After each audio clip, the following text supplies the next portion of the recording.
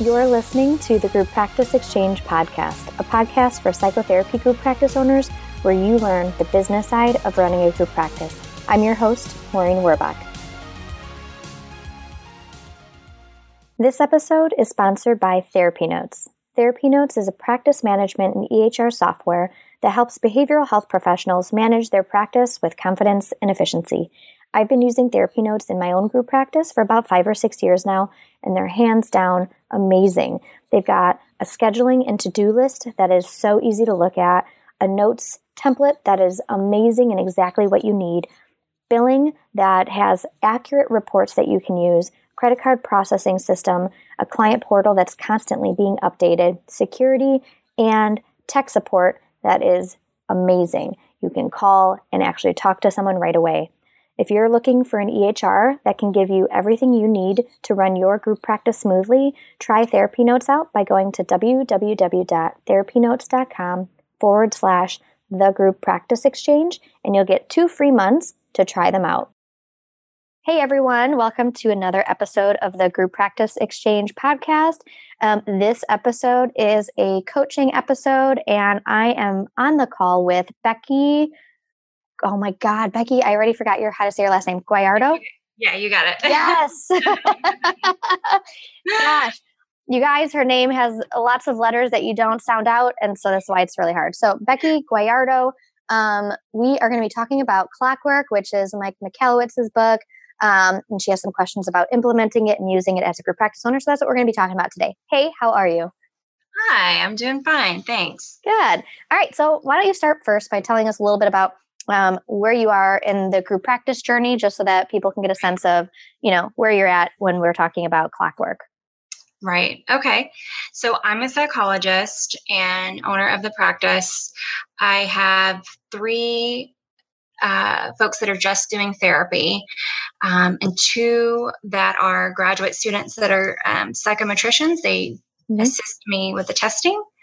I also have an intake coordinator that also does community marketing. So I think a total of about 6 of us combined. Nice. Yeah. So do you want me to jump right into the Clockwork? Yeah. Tell me where you're at in the Clockwork journey and where you're having some of the challenges. Yeah.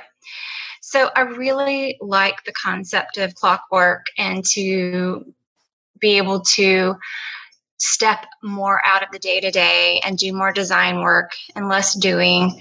I'm just kind of getting stuck, and I have a few barriers that are getting me, making it a slower process for me to go from currently I'm doing about 84% of my time in the doing, and probably about 4% of the time designing, or less. And I like that number to be, I like to be doing less than 80% so that I can increase the amount of time that I'm designing and delegating and deciding. So I just want those percentage numbers just to shift a bit more. Yes. So that's obviously anyone who's taken the 4D test, one has had issues with figuring out what things are categorized as doing, which things are categorized as deciding and delegating. But once you get beyond that, most people have had the issue of realizing that they're doing too much doing and doing very little designing and doing more deciding over delegating. Where are you at in the other categories? I'm about 6% delegating, 4% design, 6% deciding. Okay. And tell me a little bit about kind of what are some of the tasks that are the major ones in the doing category, and what some of the tasks in the other 3, the decide, delegate, and design categories, so I can get a sense of, where your time is being used most. Right. So I am in the doing, I am doing evaluations. I do testing. I do therapy with clients. And then the rest of that time is returning client emails, just doing my progress notes and, doing some of the preparation work of the financial part of the billing part. No, I don't do the bookkeeping. I hand it over to somebody else, but there's still some of that I'm doing before I hand it over to the bookkeeper. So that's kind of doing. That's the bulk of what calculates up to doing. So are you saying that most of your time in the doing category is as a clinician? I'm saying, I'm saying that the majority of my doing time is being a clinician. Mm-hmm. Okay. Would you say that, so here's some of where Clockwork can sometimes not be completely ideal is for group practice owners who want to play a majority of their part being a clinician. There's some group practice owners that want to not see any clients and want to really be working on the business. Right. Others that want to have a group practice that's more self-sufficient so that they can do whatever their passion is, if that's seeing clients and doing client work. And so I guess I want to take a step back and ask you, where are you at in the journey, at least as of right now? Obviously that can change with time, and what we want now might not be what we want later. But when it comes to seeing clients, are you at a place where you're seeing is it what you want? No, it's not what I want. I really want the client work to be kind of flip-flopped, the least, amount of time spent doing client work and more of the time spent in the other categories. Yeah. Okay. All right. Go ahead and go on into decide, delegate, and design. What are some of the main kind of things you're doing in those? Yeah. So for delegating, I am meeting with my kind of administration folks that are handling some of the HR things, kind of putting things on their to-do list. So that would be most of the delegating time. Okay. And then what about deciding?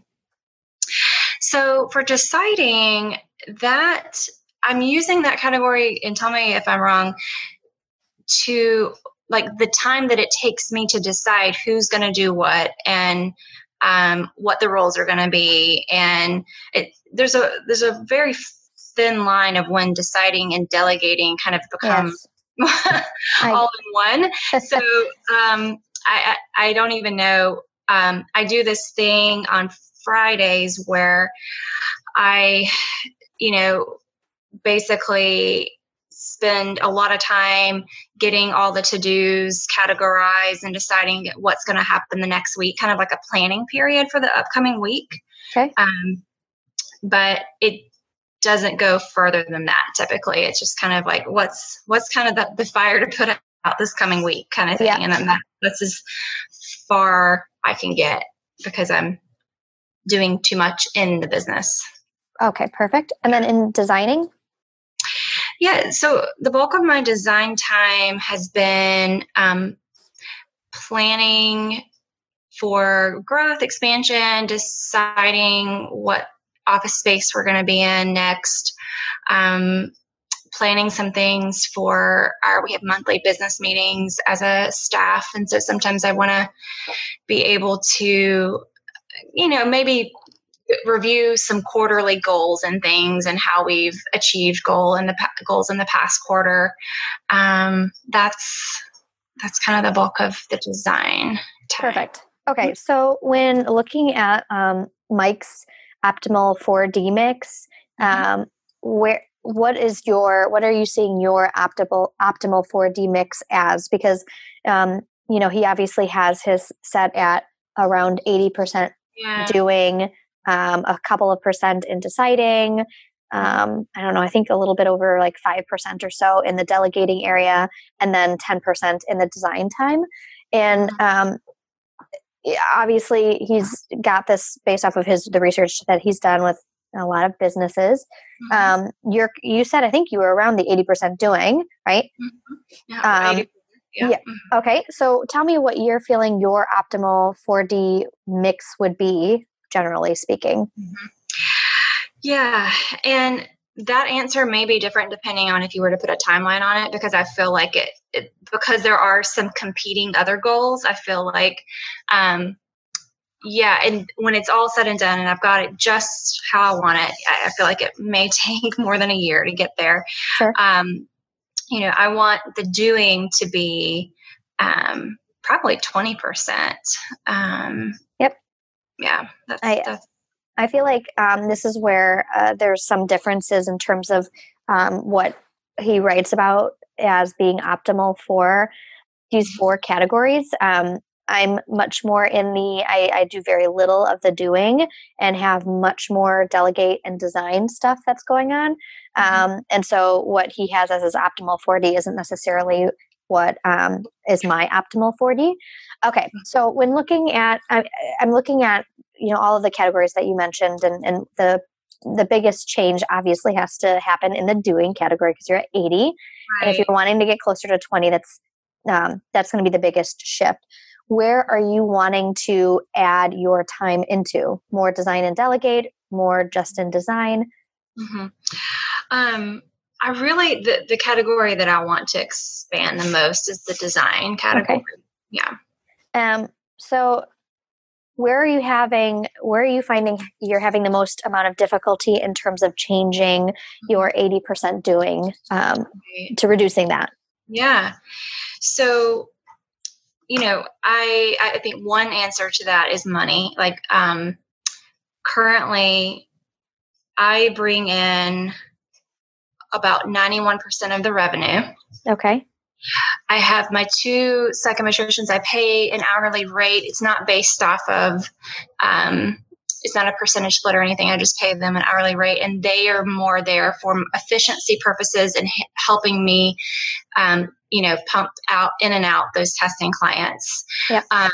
And when it comes to those 3 therapists that are new, they are only bringing in about 9% of the total revenue. Okay.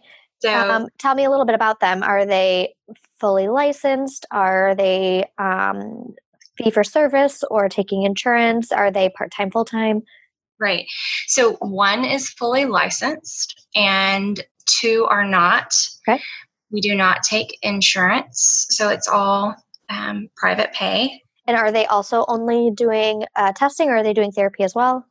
The 3 of those are only doing therapy. Okay. Perfect. So do they have space to grow, or are they where they want to be? No, there's room for all of them to grow. Okay. And tell me a little bit about your strategy for helping them grow. Have you been focusing on that, or has that been something that's kind of on the wayside because you're seeing a lot of clients? Yeah, that would be one of the main things that I want to focus on, is to be able to get a more fine-tuned marketing strategy for them.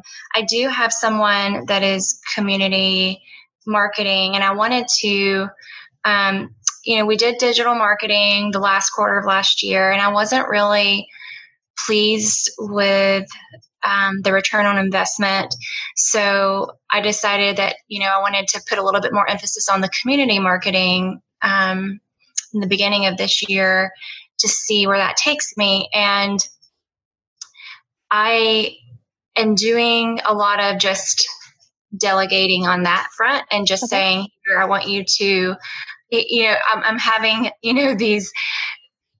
these meetings to kind of give some ideas, and I'm giving my HR person time to meet with the marketing person, but that isn't returning on investment either. So I don't. Yeah. So it sounds like you need to do a little bit more design work maybe around your marketing, your community marketing, because I agree with you. Community engagement is by far the greatest return on investment, but it does take a little bit of time and a little bit of strategy and planning to figure out what methods produce the best return on investment.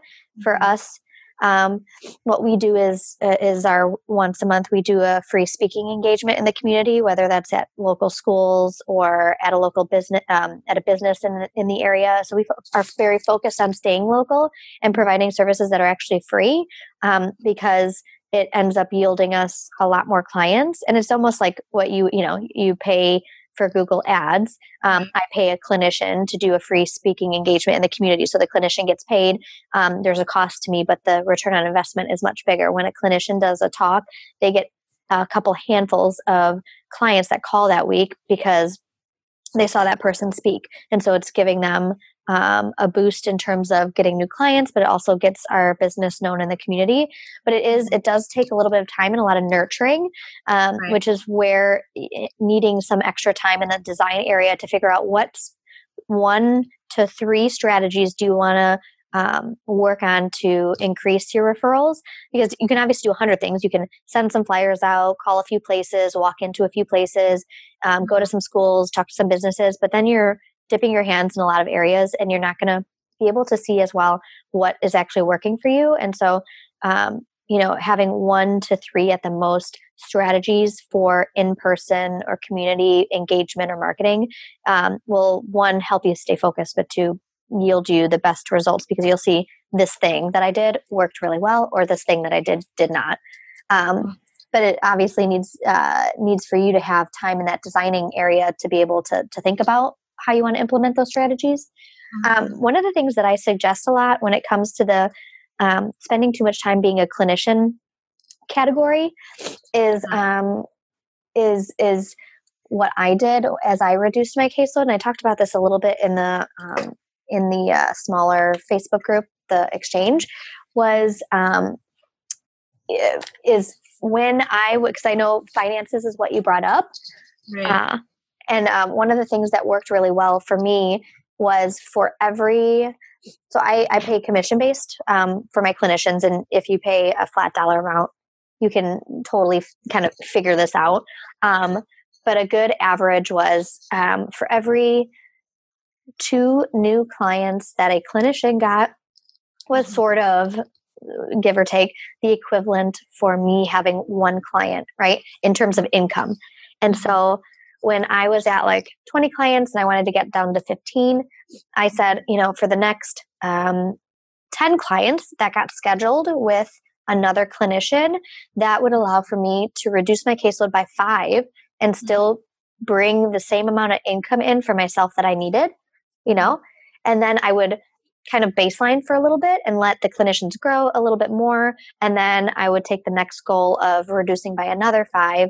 And so what I did was, for every 2 new clients that I was referred to a clinician that got scheduled, I would be able to reduce my caseload by 1 client. And now you're doing testing, so it's the average might be a little bit different.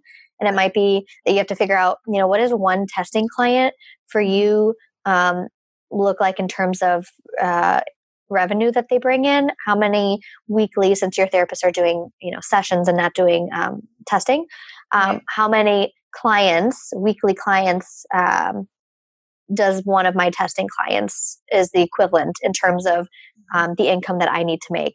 And once you figure that out, it's really a matter of following through on reducing your caseload by that 1 testing client as they fill, let's say, 2 or 3 of their regular clients. And doing that, like I said, I like to do it by 5s, so that once I reduce by 5, I kind of take a break and hold at that place and still allow my clinicians to grow. Because as you're reducing your caseload and they're increasing theirs, you're really staying exactly where you're at financially. You're not growing. And so I like to take that break every 5 clients so that the new clients that then come in for those clinicians between that time is actually growth for the practice in terms of revenue. Does that make sense? Mm-hmm. Mm-hmm. But really, I find that one of the hardest things for group owners to do is to actually reduce their caseload, because they have, 1, a fear that their clinicians might not keep clients very long. What happens if I can't get more clients with them scheduled? And so having an actual system, a method that's very specific is one way to kind of ease any of those fears. And so for me and what I suggest to people, it just works very easily is to come up with an actual number of clients that if they get scheduled, you can reduce by, one or two clients at a time. Mm-hmm. Yes, I like that. And I did come up with some of those benchmarks to determine. In January, I was working about 60 hours a week. And since then, I have reduced my work hours to about 45 or 50. So a lot of that time that would have gone back into designing, I gave back to my family because I have two little ones at home. Yep. So I feel like I'm on the brink, like as I'm getting closer to 40 hours, I'm on the brink of getting some of the design time back, because I am looking for those benchmarks to replace client hours with, either in the past it was family, but now it'll be more design time. Exactly. Well, that makes sense. So you feel like you have a system in place in terms of being able to reduce your caseload? It's happening slower than I'd like it, but yeah, because the marketing plan's not there, I think. But yeah, it is.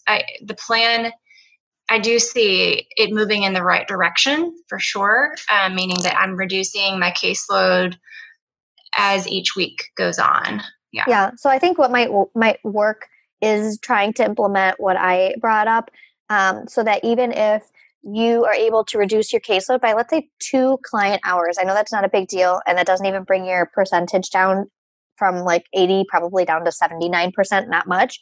But if you can reduce your caseload by 2 clients that you have to see every week, that other clinicians are now seeing, let's say maybe 4 new clients to keep the revenue exactly where it's at.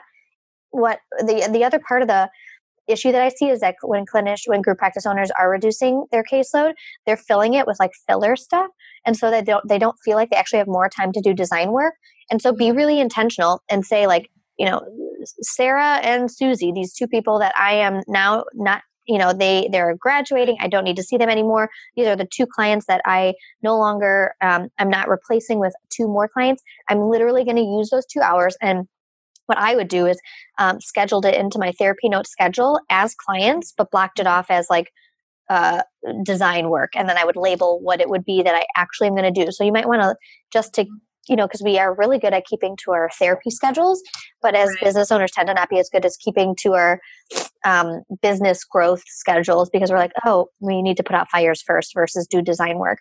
And so, being very intentional by scheduling into your therapy notes or whatever EHR you use, schedule marketing planning, and then using that time, and that's design work, is planning your marketing strategy for the rest of 2019.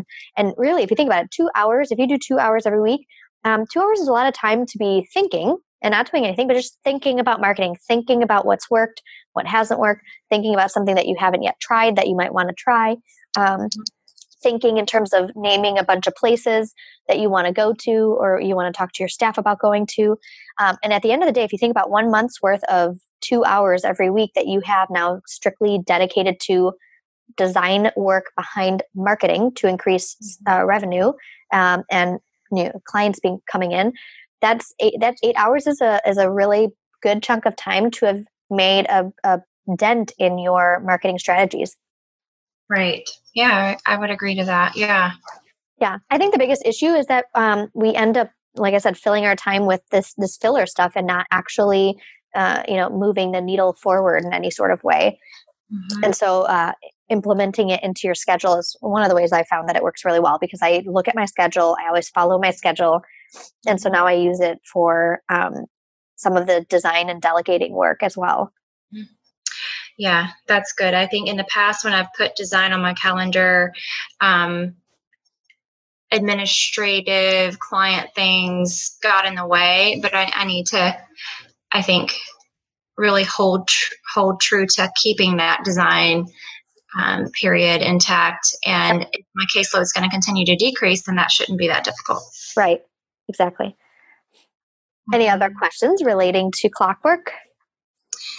I guess, do you have any tips for making the delegate and designing categories just more efficient and streamlined?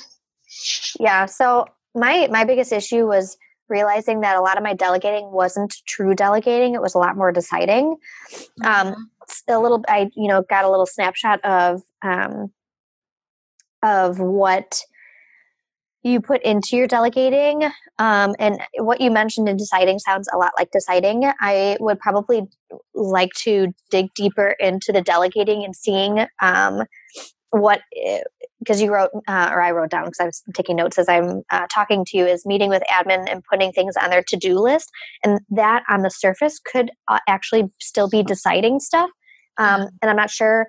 So the difference when looking into, admin, meeting with them, is the difference between deciding and delegating in this category would be, deciding would be meeting with them every month, giving them stuff on their to-do list, and then them going and doing that to-do list and then coming back to you and saying, like, I've done, A, B, and C. What else do you need me to do?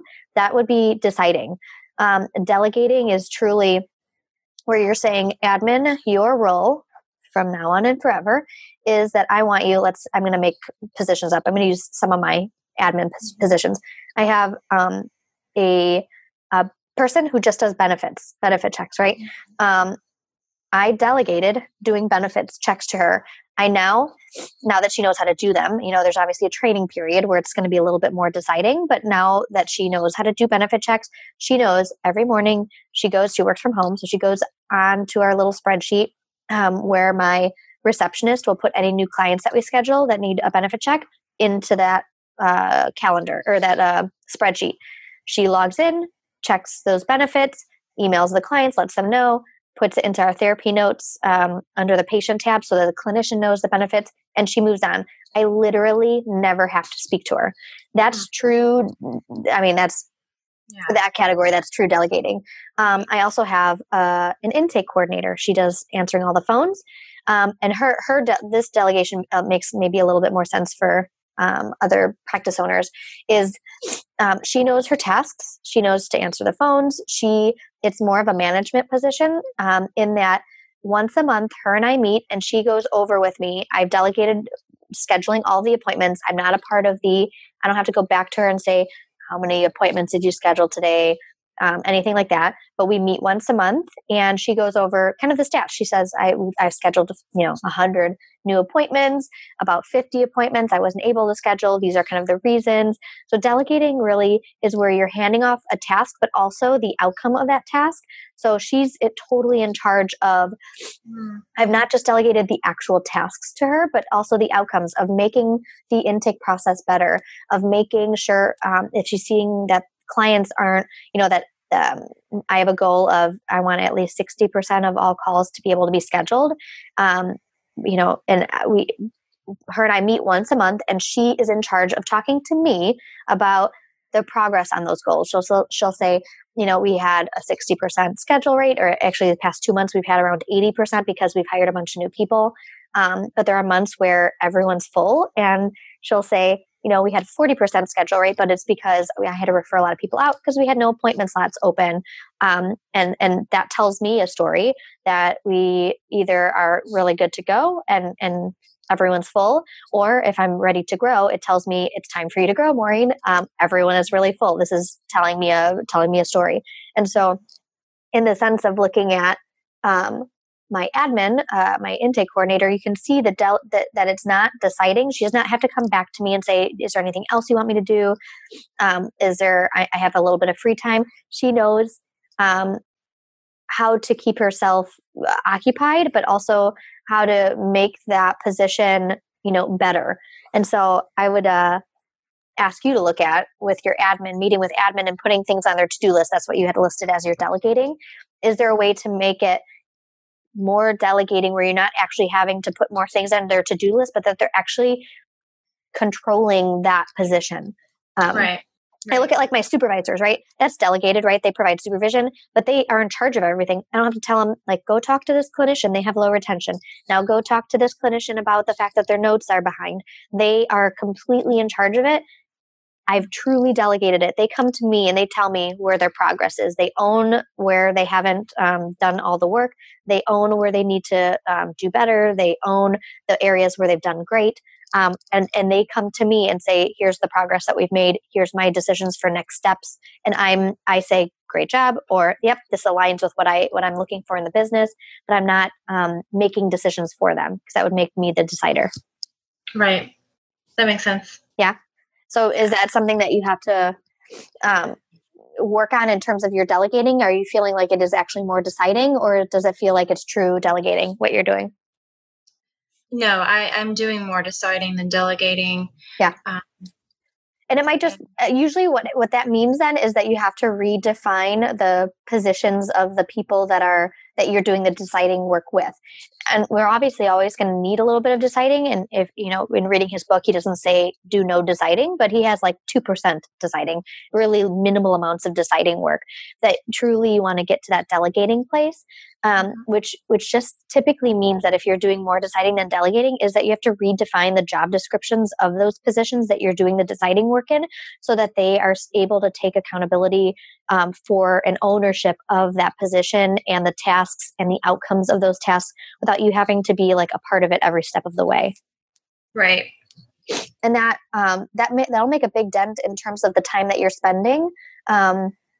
Because deciding work takes a lot of time. If they have to come back to you and say, or you have to like check up on them and make sure that they're doing their work, or that like you have to give them more tasks on their to-do list, then it's extra work on your end that you have to, and brain space for you to think about, I need to go tell blah, blah, blah, that they need to do this thing now, versus it being something that's a part of their job description that's more comprehensive, Right. So that would be my feedback in terms of the delegating, and obviously in terms of the doing, it's really for me the kind of being step by step. For me, what's worked best was kind of figuring out financially what the cost of one of my clients is for clinicians, and like I said, for me it was kind of 2 to 1. It was close enough, and so I was very methodical about that. And then in terms of the design work, because that's what you want to expand the most, is really taking every percent that you're doing in the doing category that you are letting go of, and plopping that into the design work. Because it sounds like you're doing enough. If you move some of that deciding over into delegating, the amount of time that you're spending in both of those is enough. I think you just need to push some of the deciding over into delegating, but you can really take all of your doing time that you're able to let go of and plop that directly into the design work. But again, the hardest part of it is actually implementing that. And so, like I said, you have to figure out what your strategy is. Mine has always been, I look at my therapy notes calendar and I do what it says on there. And so if I make my design work like clients and schedule that time in, I will do it. If I don't schedule it in the schedule, I'll tend to fill it with little other doing things, like checking in with my admin, talking to my clinical director about things that like technically I don't need to talk to her about them. I'm just like filling my time because I think it's important for me to talk to them right now. Even though we have a regular schedule of meeting every single month to go over things, I tend to fill my time with non-design work because I feel like I need to do stuff like go and check on people, go walk around and see if everyone needs anything, Right. Yeah. Yeah. That makes sense.